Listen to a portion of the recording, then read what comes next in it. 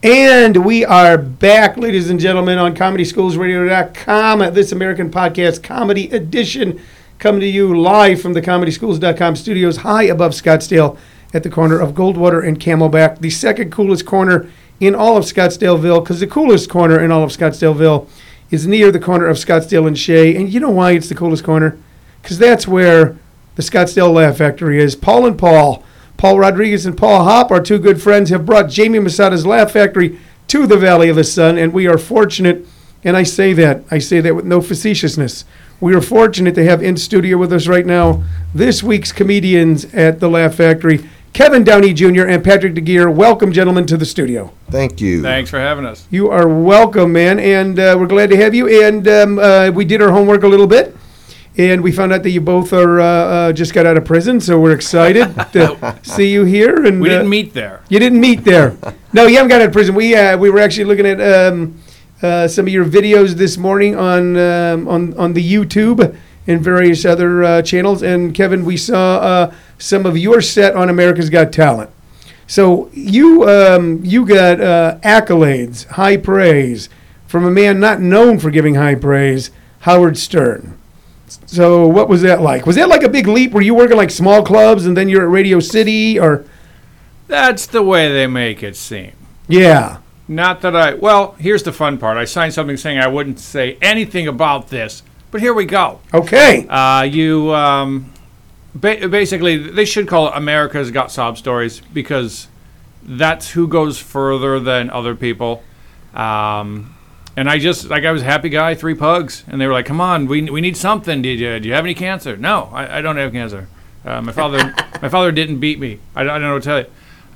Loads of fun. How you don't get too close to Howard Stern, but he was a great guy. He couldn't have been more just the nicest guy. When the cameras went down, he stood up, he clapped, and pointed at me, and which you didn't see because the cameras were off. But that was the highlight for the whole thing. Yeah. And what about Howie? Nice guy. He gave me a fist bump. He doesn't shake hands. Yeah. And, That's right. He doesn't shake hands. He's a germophobic. Yeah. He's got that Howard Hughes, the aviator, richest man in the world disease. Kleenex box on his feet kind of thing, yeah. Yeah. He has a bad, too. Yeah, does he? I mean, I was OCD for, I still am. It never really goes away, but not like that. Like, if I'm in New York, I won't hold the subway. I mean, that's just suicidal. You know, the pole, you wrist it. Yeah. And coming out of a men's room, I can tell if there's an OCD working there because there'll be a garbage can right next to the door. Because you got to take a napkin or something or paper towels, dry your hands, open the door with that. Yeah. Throw that in. Yeah. So if there's a garbage can by the door, there's an OCD working there. Promise. So what was your sob story? Didn't have one. You didn't have one. That's why I didn't win. No. So you didn't win. I was killed off by dogs and kids. That's right. I went to Radio City Music Hall, the first live round, and then killed off by dogs and kids. I remember that. You know, I had a friend who did America's Got Talent. I think the prior season, which was John Wing, and John Wing didn't particularly have a sob story. John's been a solid guy for decades. He has a great wife, kids. He has a solid career. You know, like a lot of guys who were incredibly funny and still are incredibly funny. There was no sitcom for him. So then it's the second phase, and he's had a really solid second phase. And he went on America's Got Talent, and they made this is my last shot. I don't know what I'll do after this. It was fine. The week after, he was out working again. Yeah. I was on the season with him. They had me say that stuff, too. They said all the bigwigs are British. So they put a camera in front of you. They say, all right, mate, you need this. I need you to express that you need this. You've got nothing without this. So I'd go, hey, I'm Kevin Downey Jr. I need this. No, I need some emotion. I go, my landlord needs me to win this. No. And he's laughing, but he's like, you need to feel it, mate. You need to feel it or we can't use it. And I said, you know what? I had a career before. I'll have one after. I'm grateful to be here. I don't know what to tell you. I'm going to live. I'm not going to starve to death. Would it be strange if every audition you went on that you had to do that? Like you're out to play like the second banana to the head mob guy and you got 3 lines and your lines are, I think we should kill him, Vinny. And they go, all right, we love the way you say that, but you got to tell us anything bad happened in your childhood. You go, No, I'm a trained actor. I've been going to American Academy for Dramatic Arts. Yeah, but just, you need to tell us something, my mother never loved me. He gets the part. Second bad guy. 3 lines. Yep. So I want to talk to you more about that. I was involved with a reality show a few years back. It was a little tiny reality show where there was a guy, and it was the same kind of thing. It was an elderly guy from Sun City on his bucket list, wanted to be a stand-up comic, and they sent him to me to learn how to be a stand-up comic. And at one point, I gave him an assignment, and the next week he came in, they set up all their cameras, and I go, all right, what did you do, Jack? And he goes, I didn't do the assignment. I go, all right, no big deal, we'll continue on. They stop rolling.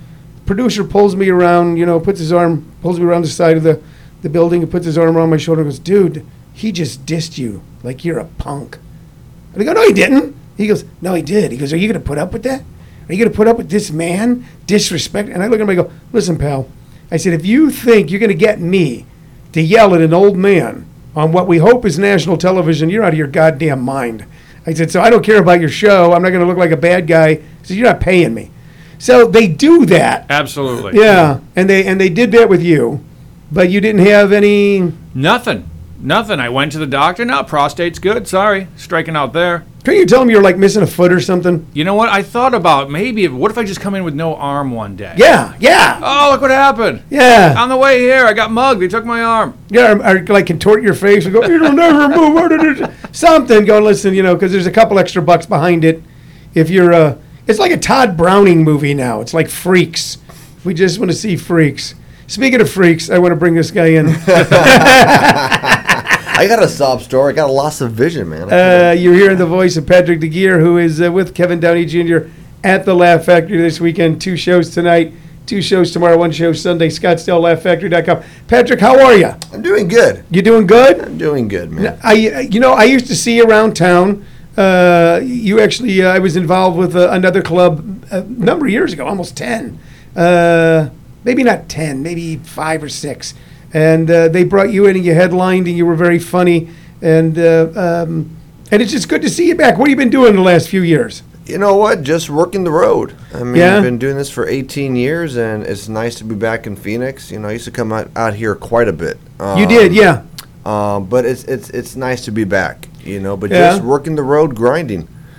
Now, what's unusual about both of you guys is you don't have any sob stories. But what's unusual about both of you guys is that neither one of you live in Los Angeles.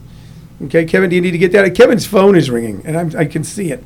I turned the ringer off. I'm professional. Yeah. Isn't it weird how now you can see someone's phone ringing instead of just hearing it?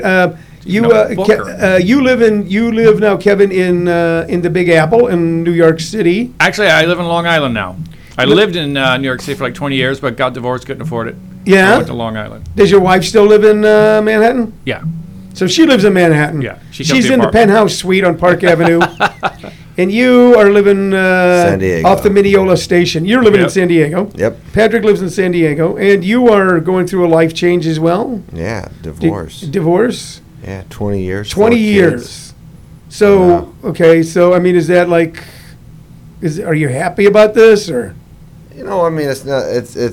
Well, if you remember, Tony, I can't drive. I have a loss of vision. Oh, okay. So my wife is the one that drives me. So I'm trying to be as nice as possible because I can't get from point A to point B without her driving me at times. So Now, what's going to happen after the divorce? I guess Uber? Uber, which Robert and I actually used to get out here and go out with a lot of open micers and feed them stories of hopes and dreams. Show them an occasional punchline. They're Yeah. grateful. I'll take you. Exactly. That's going to be tough if you're in San Diego, get a gig in Detroit, and you call an Uber and go, listen, I just need to get to Detroit by Tuesday at 8 o'clock. I got a gig at Chucklin' Joe's. So you're going to have to work that out. Well, it's unique because, the fact that I don't drive, I always relied on my wife, to do pretty much all the driving. Yeah. Thankfully, my 2 older kids are now driving. So, Yeah. hey. What if you bought a crappy car and got the AAA gold card? Because they'll tow you anywhere. Yeah, they will. They will. Yeah. Yeah, we've had it. I went through my my midlife crisis Porsche experience where I bought a used Porsche, and buying a used Porsche is like buying a boat. there's 2 great days in it: the day you buy it and the day you sell it. Because that thing was always breaking down. It was always $1,000 a month. And we, Shirley and I were coming back from, because this kind of rock and roll outlaws we are. We were coming back from a celebration for Woody Guthrie's 100th birthday in downtown Los Angeles one Sunday afternoon. And I was road racing people on the 10, doing 130, and blew up the engine in Blythe. And that was a $10,000 road race. But it was always that. So we had the double platinum AAA card, and they would tow me sometimes 150 miles. Yep. So you might want to get that, Patrick, and just say you broke down, and they'll tow you. I've got a gig in Tempe. You know who always has to use a driver is, do you know Chris Fonseca? Yes, Crazy Legs. Crazy Legs Chris Fonseca, who just wrote me the other day. Do you know Chris Fonseca? Very funny guy. A man stricken with double whammy for this guy. Cerebral palsy, and there was a terrible car accident maybe 20 years ago, which then even debilitated him even more. Funny man. Incredibly funny guy. And he always finds an opening act that he then goes, hey, you're really funny. Do you have a car? Exactly. And that's how Russ Rivas used to own Laughs in Albuquerque. Yeah, that's how his career started. It's the first 3 letters of career. Yeah. C-A-R. What is it? My good friend David Tribble, who used to book more one-nighters than anybody in the United States, and they were all in the Pacific Northwest. Uh-huh. Do you know Dave? I know who he is. I've spoken with him. I've never worked for him. Yeah, he's a great guy. Guys would call him up and go, listen, I'm just really funny, and Tony Visick and Doug Starks recommended me, and he goes, good. Do you have a car? Because that was the requirement to be an opening act. So, all right, so Patrick, you're going to have to find somebody to drive you around. Yeah, I get around, though. Been doing this for 18 years, just sort of find ways. Yeah? Hey, and then the good thing is, too, when you work the comedy clubs, all you got to do is jump to the airport, jump on the plane, get picked up, and you're good. So, it's the one-nighters, like what you said. Yeah, but, it's getting between towns. So, Kev, you're out here from New York. Did you fly out here from New York? I did. And my mission, everyone told me, oh, you're there, you got to go out to the desert, you got to look at this, you got to look at that, all these things you have to see. I want to see where Bob Crane got murdered. That's number 1 on my to-do list. It was in this very room, sir. Done. We actually still have the shackles. We have the Bob Crane Memorial Ball Gag. Yeah. And when we usually have like an opening act in, if there's like 3 comics to say the opening act, we just shove the ball gag in his mouth. Perfect. We have a lot of that sort of history here in town, but.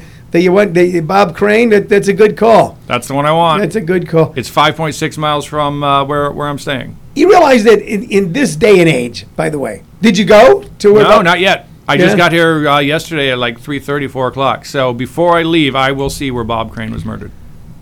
I used to go to New York all the time as a comic. I was a touring comic for 15 years. And then, as a producer and promoter and stuff, I often went there. And for the last few years, I haven't been there in about 3 years, I used to stay at the Chelsea in Midtown. So I love the Chelsea because of the history. And my goal when I first went to the Chelsea was to find the room where Sid killed Nancy. Yep. And they'll never tell you where it is. And I was actually on the elevator one time with a British guy. And he looks at me, he goes, do you know which room it was where Sid killed Nancy? And I said, and they've actually taken the number off the door. They don't even rent the room. And I said, well, no, I don't. I says, I don't think they let anyone know. They don't want that. People all gathered there going in there. And he goes, yes, that makes sense. He goes, well, let's just be glad he did it, eh? So, Patrick, do you have any weirdness? Like, I wanted to see where Sid killed Nancy. He wanted to see where Bob Crane died. Selena, when I was in Corpus Christi. Yeah. Was she killed in a hotel? Yes. Or she was killed? Yes. And they show you the actual room.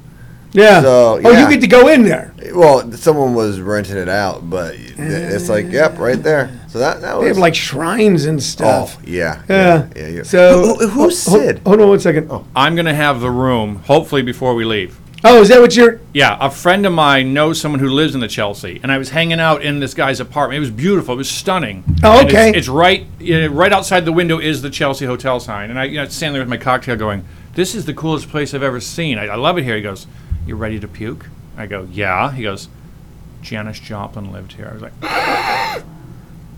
It's I true. almost puked. Not only that, there was one time I would go there. I was running a promotion with Gotham. And Gotham is like 2 doors down, Gotham Comedy Club. And we actually stayed in the suite where Janice used to stay, supposedly where she wrote with Christopherson, Oh Lord, Won't You Buy Me a Mercedes-Benz. It's one of the coolest hotels in the world, going all the way back to the 1800s. Great playwrights wrote plays there. Movies were written there. The Grateful Dead played a concert on the rooftop of the place once. Who's Sid?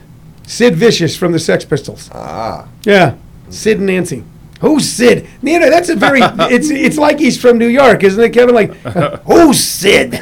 You sound, Sid Romero. You killing sound- Nancy Drew. What? You sound like an agent who's interviewing a band. Which one of you is Sid? Which one is Pink? We think you'll be a wonderful big hit band. Which one of you is Mr. Floyd?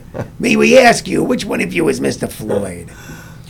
So, Patrick, you've been doing it for 18 years. Yeah. Okay, and where did you start?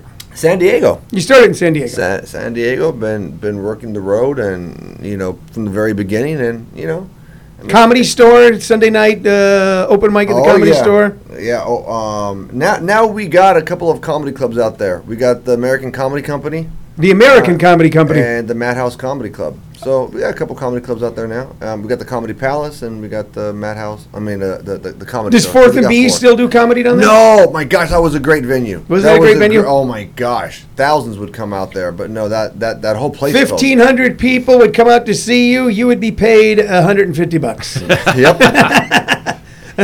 Well, they actually Fourth and B's is a concert venue in San Diego. Very cool venue where they do a lot of bands and also I think midget mud wrestling. And if you own one of those places, you're booking anything. But on off nights, they would do stand up comedy, and I think it was free. Yes. But it would fill up. It'd be like 1,500 people. Yes. And I had a car blow up on the way to on that gig one time. Boy, you and your cars. I was on the road for a long time, man. So Kevin, so you started in San Diego at the Comedy Store. When you were around when it's probably before you that the San Diego Improv probably shut down.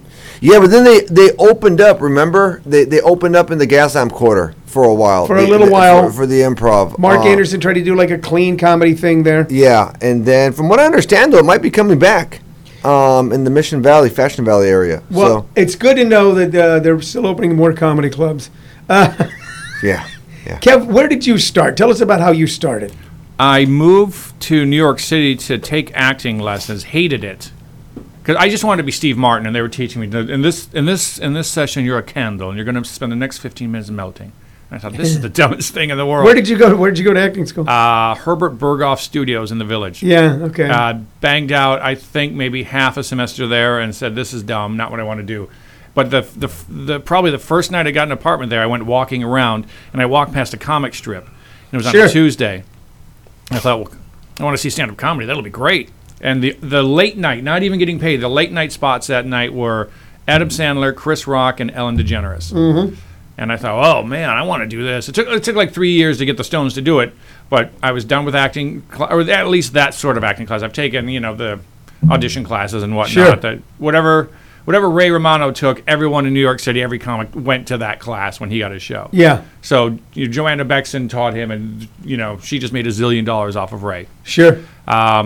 So I just started doing open mics in New York City. And that's and there's a lot. At one time, I think I knew that there were 26 comedy clubs on the island of Manhattan. So there was always a lot of guys could just run around. Yep. Louis C.K. said he bought a motorcycle so that he could quickly get between club to club. That's why he bought a motorcycle. I actually looked at a scooter. Yeah. So I could do that too. Yep. But when I lived in Michigan, I got hit on a scooter and thought, you know what? I don't want to get hit on another scooter in New York City. No. They won't even stop for you. They don't want you to do that. Yeah. So you started out just doing open mic nights, and then how long before you started getting like gigs?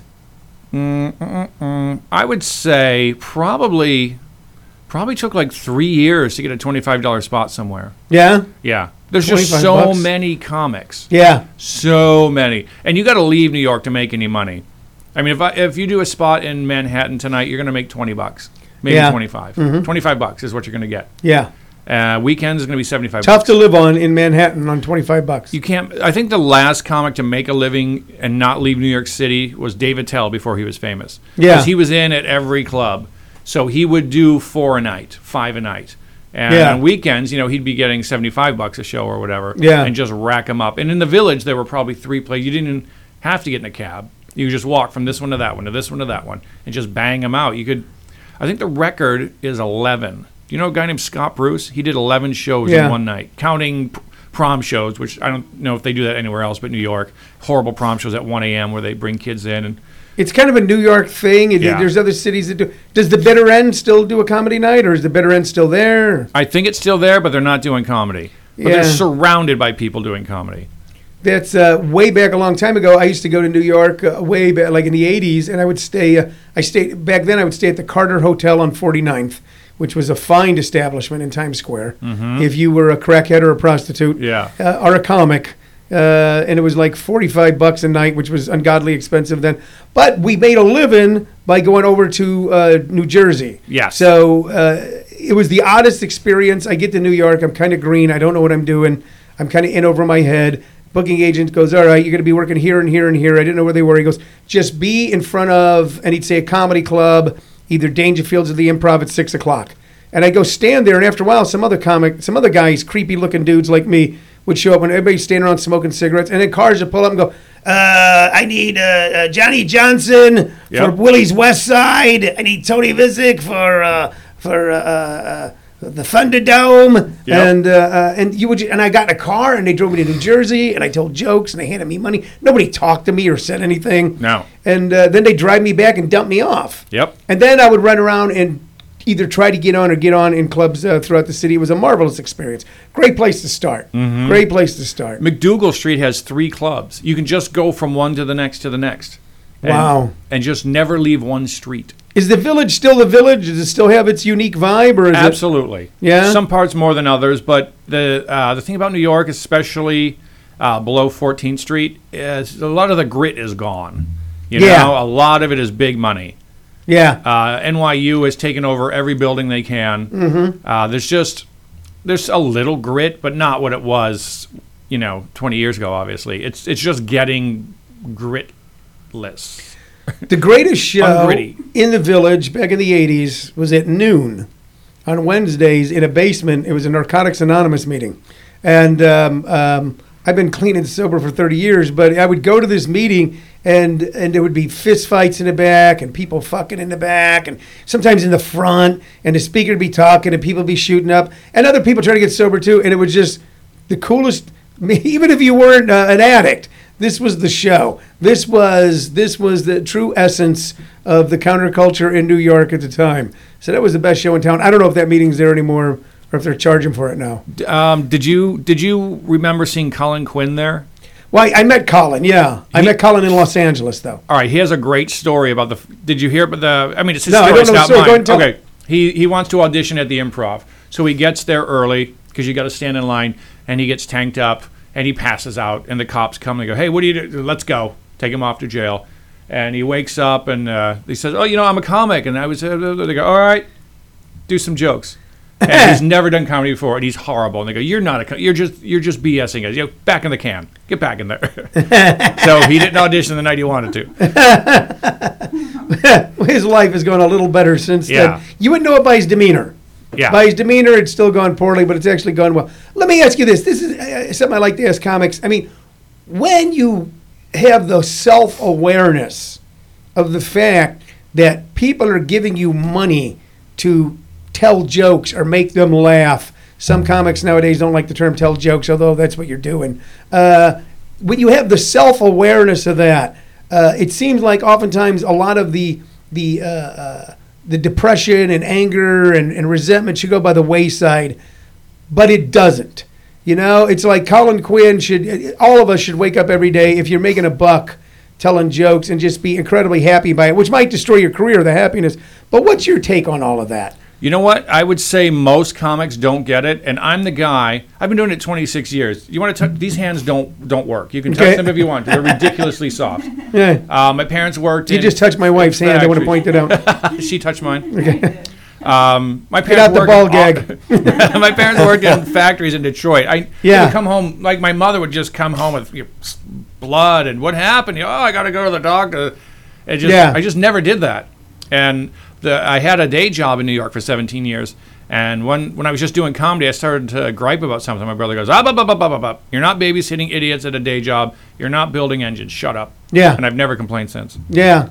So I was right earlier when I said you were from Detroit. Yeah. I did do it because then you said I'm from New York but you've lived in New York since you were a kid? When I was 20. I moved there when I was 20. I'm 49 now. All right. Okay. So I moved to Los Angeles in the late 70s to be a country and western outlaw, rock and roll singing movie star. Mm-hmm. From where? From St. Louis. Oh, okay. So I used to work Detroit all the time for John Yoder. Yeah. And when the Hargis boys had chaplains, Mm-hmm. and of course the wonderful, very nice man Mark Ridley Yeah. as the Comedy Comedy Castle. Yeah, Comedy Castle. So so we both kind of came out of the Midwest, and then when there's got to be something, you know what it was? Tell me if you agree with this. So I'm a little bit older than you, but we're both kind of that same generation that what our fathers were able to do to sustain a good life, which was going to a place and pick up big heavy stuff all day, Mm-hmm. and they were able to somehow buy a house and raise several kids and support a wife, that was really going by the wayside for us. Yeah. So where St. Louis, my old man, when I was a kid, we had a house in the city, and he had 3 sons, and he would he'd either walk or take a bus to work, and we all ate. Nobody knew we were. That was gone. So the Detroit that you grew up in, the St. Louis I grew up in, was gone for us because those jobs weren't there. Right. So there was you almost couldn't stay there if you wanted to make a better life. No, absolutely not. I have 2 cousins. Their dad got them in at Ford, like right under the gun. Yeah. Right under the gun. And now you can't get a job at Ford. You can't No. get that union assembly line job. It's just not there. No, I grew up. My old man moved. My father moved us to the country when I was like 10 from the inner city, and I said I grew up in a place where Jefferson County, and the Jefferson County dream was to work at Chrysler, ride a Harley, and sleep with a Welch girl. So there were all these cousins. So but then once the Chrysler job was gone, the Welch girl stopped sleeping with anyone, and you couldn't afford the Harley, and there was just no point in being there now. Nope, absolutely Yeah. not. I know a guy who's following his job around the country. He works for GM. And he went from Wisconsin to Minnesota, and now he's somewhere west. I got to find out exactly where he is. But the job that one's not there anymore, buddy. But, he's got so much seniority that, we're not going to let you go yet. We've got this thing, but you got to move your family across. Sure. So he does it, because what else is there? So typical of what happened was where I lived in the San Fernando Valley for many years, in an area called Panorama City, which is kind of a distressed area, a distressed part of the valley. Still, it's the San Fernando Valley in Los Angeles. There's a lifestyle mall, a bunch of stores called The Plant. And I want to say it's off of Van Nuys Boulevard. It's called The Plant, and there's a movie theater there and a Quiznos. And the reason it's called The Plant, because they used to be where the Corvette plant was. Where they built, that's where every Corvette in America was built, was at that plant. And they shut it down, and they tore it down, and it's replaced by fast food places and movie theaters. So. Yep. So the landscape's changing. I want to talk to you guys more about that, and I want to talk to you about the Pope and talk about all things comedy and tell people how they can get some complimentary tickets to see you guys at the Laugh Factory tonight. 2 shows, 8 and 10. Saturday, 2 shows, 8 and 10. Sunday, 1 show at 7. ScottsdaleLaughFactory.com. I'm Tony Visick. This is This American Podcast, Comedy Edition. We will be back with you in a couple of minutes.